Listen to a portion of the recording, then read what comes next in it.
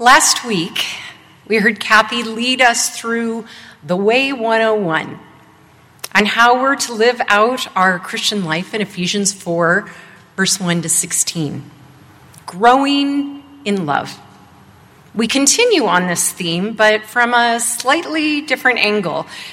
When we talk about growing, we recognize where we started and what happens along the way. In 1986, Robert Fulghum published his best-selling book, All I Really Need to Know I Learned in Kindergarten. This was 35 years ago, but its core message is still as relevant today. A few of the many insights that he shared with us were: share everything, play fair, don't hit people, clean up your own mess, don't take things that aren't yours, say you're sorry when you hurt someone. Now, we realize this is a simplification of life's knowledge, but don't we tend to make it harder than we really need to be? Truths are often very simple, but because our minds want to solve problems, we tend to make them a little more complex than we need to. This morning, I want us to begin at the end of our reading. We're going to start with chapter 5, verse 1. Therefore, be imitators of God as beloved children, and live in love as Christ loved us. Let's walk through our Ephesians reading with this phrase informing our every step of the way. Learn Christ together as dearly loved children of God. In my companionship with children over the years, they've taught me so much. They will be our models today. Karl Barth is insistent that we are always beginners in this Christian life. Neither Christian living nor Christian service, whether as a layperson or as a pastor, can be anything but the work of beginners. There may be and can be masters and even virtuosos in many things, but never in what makes them Christians, God's children. Therefore, be imitators of God. This is the only time in the New Testament where there is this explicit language of imitation of God. It emphasizes in the strongest sense of what we are to put off, the old self, and that which we are to put on, the new self that models themselves after their heavenly parent, as a child does. Now, children are great imitators. They often like to repeat what they've seen the special people in their lives do, whether it be cooking, reading books, drawing up floor plans, or helping out with the garden. Children learn a number of skills ranging from language and communication to social skills when they imitate adults. As a parent, I have had the joy and despair of seeing and hearing my own children imitate me. If you ever want to know your own annoying habits and what they are, hang around young children. They'll show you better than any mirror. Imitation often follows a 4-step process: watching and listening, processing the information, attempting to copy a behavior, and practicing. Imitation is often seen as a stepping stone to independence. As children copy the actions of adults, they discover what they're capable of, and then they want to try it again and again. This is what we are to do. Watch and listen to God. Process the information within ourselves, with others, with the Holy Spirit.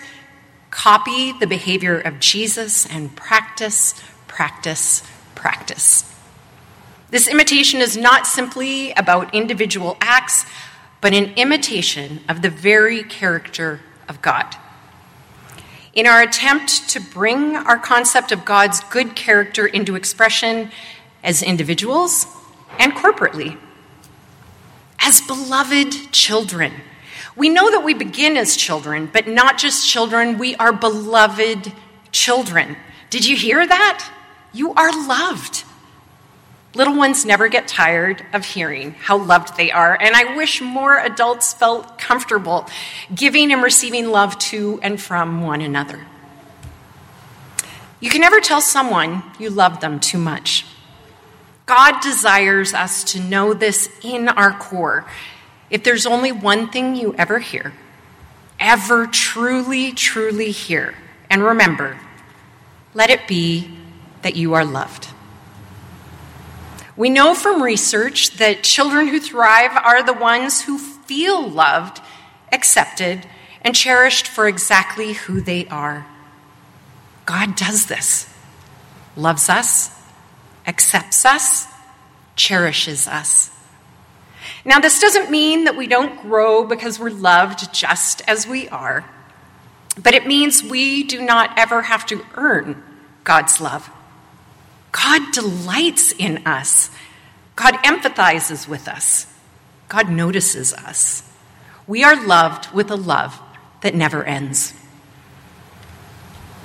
Live in love as Christ loved us. We've received love, and now we are to go out and share it with others.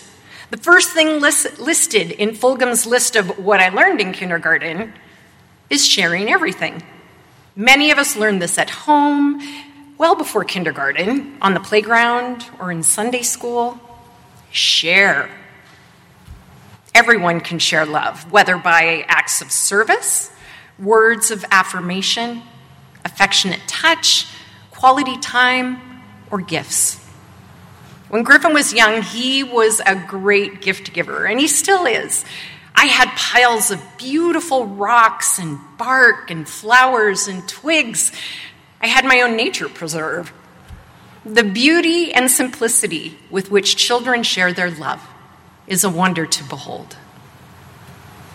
Now we are going to loop back to the beginning of Ephesians 4:25, just in case you're looking at your Bibles.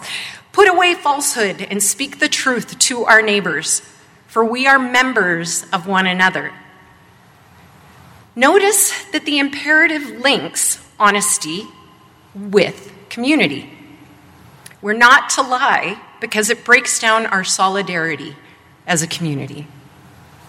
Kids are notorious truth tellers, and sometimes at the most inopportune times. If you want an honest opinion, ask a child that has not been schooled in the politeness at all costs school. Yuck, I don't want to eat anti-sweet potatoes with marshmallow. Your hair looks weird. Put it back. I actually heard that one from my own kids once when I got my hair cut. I don't like Beatrice. That smells gross. Now, I'm not encouraging us to be cruel to one another. Rather, we are to be honest with ourselves and others, especially concerning our relationships. Vulnerability is the best way to grow in relationship with one another. Jesus modeled this through his entire life on earth. God shows us their feelings all the time. We read about God's love and compassion, joy and laughing, despair, grief, even anger and jealousy. Let us reciprocate God's vulnerability and be honest with God, ourselves, and one another. Vulnerability is called the core of all emotions and feelings. When we share our emotions and feelings, we grow closer together. Children are great at sharing their emotions. They wear them on their face, and they even act them out with their bodies. Just hang out with a toddler for 10 minutes, and you will probably experience 5 honest emotions in very rapid succession. Give up stealing. Work honestly with your own hands so that you have something to share with the needy. Don't take things that are not yours. Before children reach the age of 2, they have some concept of right and wrong through experience. Again, we hear that we are members of one another. We care for each other. We are to help one another in our various forms of need. We work not as a form of selfish acquisition, but to share with the community. Children are often very moved by another's pain or need. When our own 5-6ers heard Tanya Wurzba share her stories of working up north in Fox Lake and the need that some of the children and the families had, they immediately began discussing how they might help, how they could share, pray, and if they could reach out to the children up in Fox Lake. They are the motivation behind our community gathering toys, books, puzzles, and winter clothing to send with Tanya as she goes up to Fox Lake each month. Let no evil talk come out of your mouths, but only what is useful for building up as there is need, so that your words may give grace to those that hear. There's no truth to the saying that sticks and stones may break my bones, but words will never hurt me. Words hurt deeply all of the time. We all carry scars that are from words. This is why we tell our kids not to say unkind things, not to lie, not to use certain words or phrases. Words have power to build up or to destroy. There's so many verses on wisdom and holding our tongue. We might not be hitting someone physically with unkind words, but we're bruising souls with words. We are grieving the Holy Spirit when we do these things. Instead, let our words offer grace to those we speak with.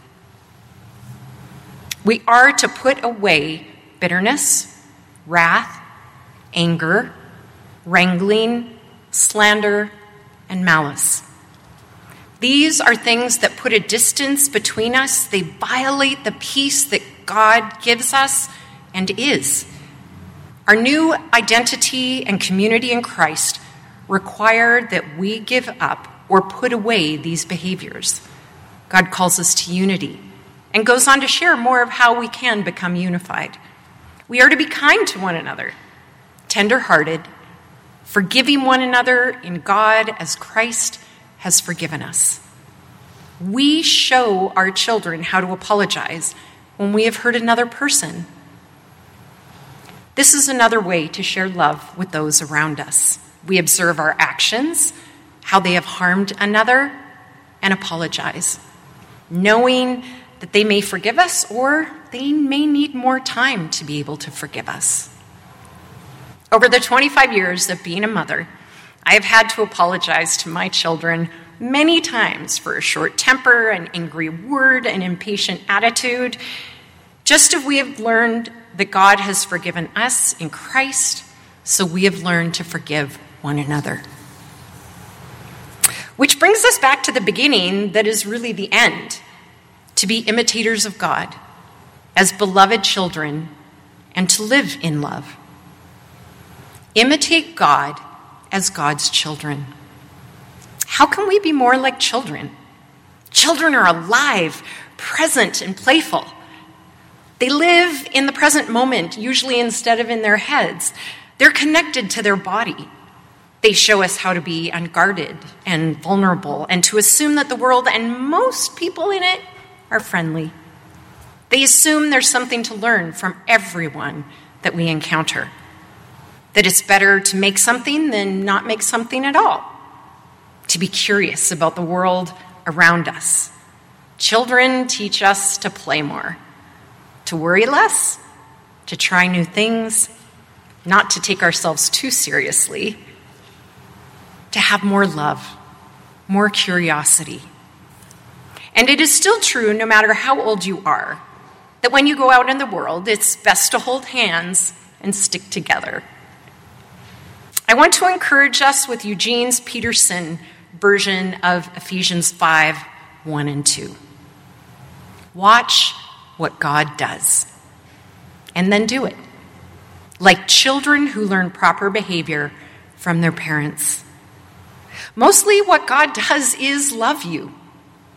Keep company with him and learn a life of love.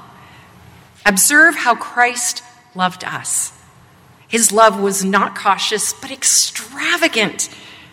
He didn't love in order to get something from us, but to give everything of himself to us.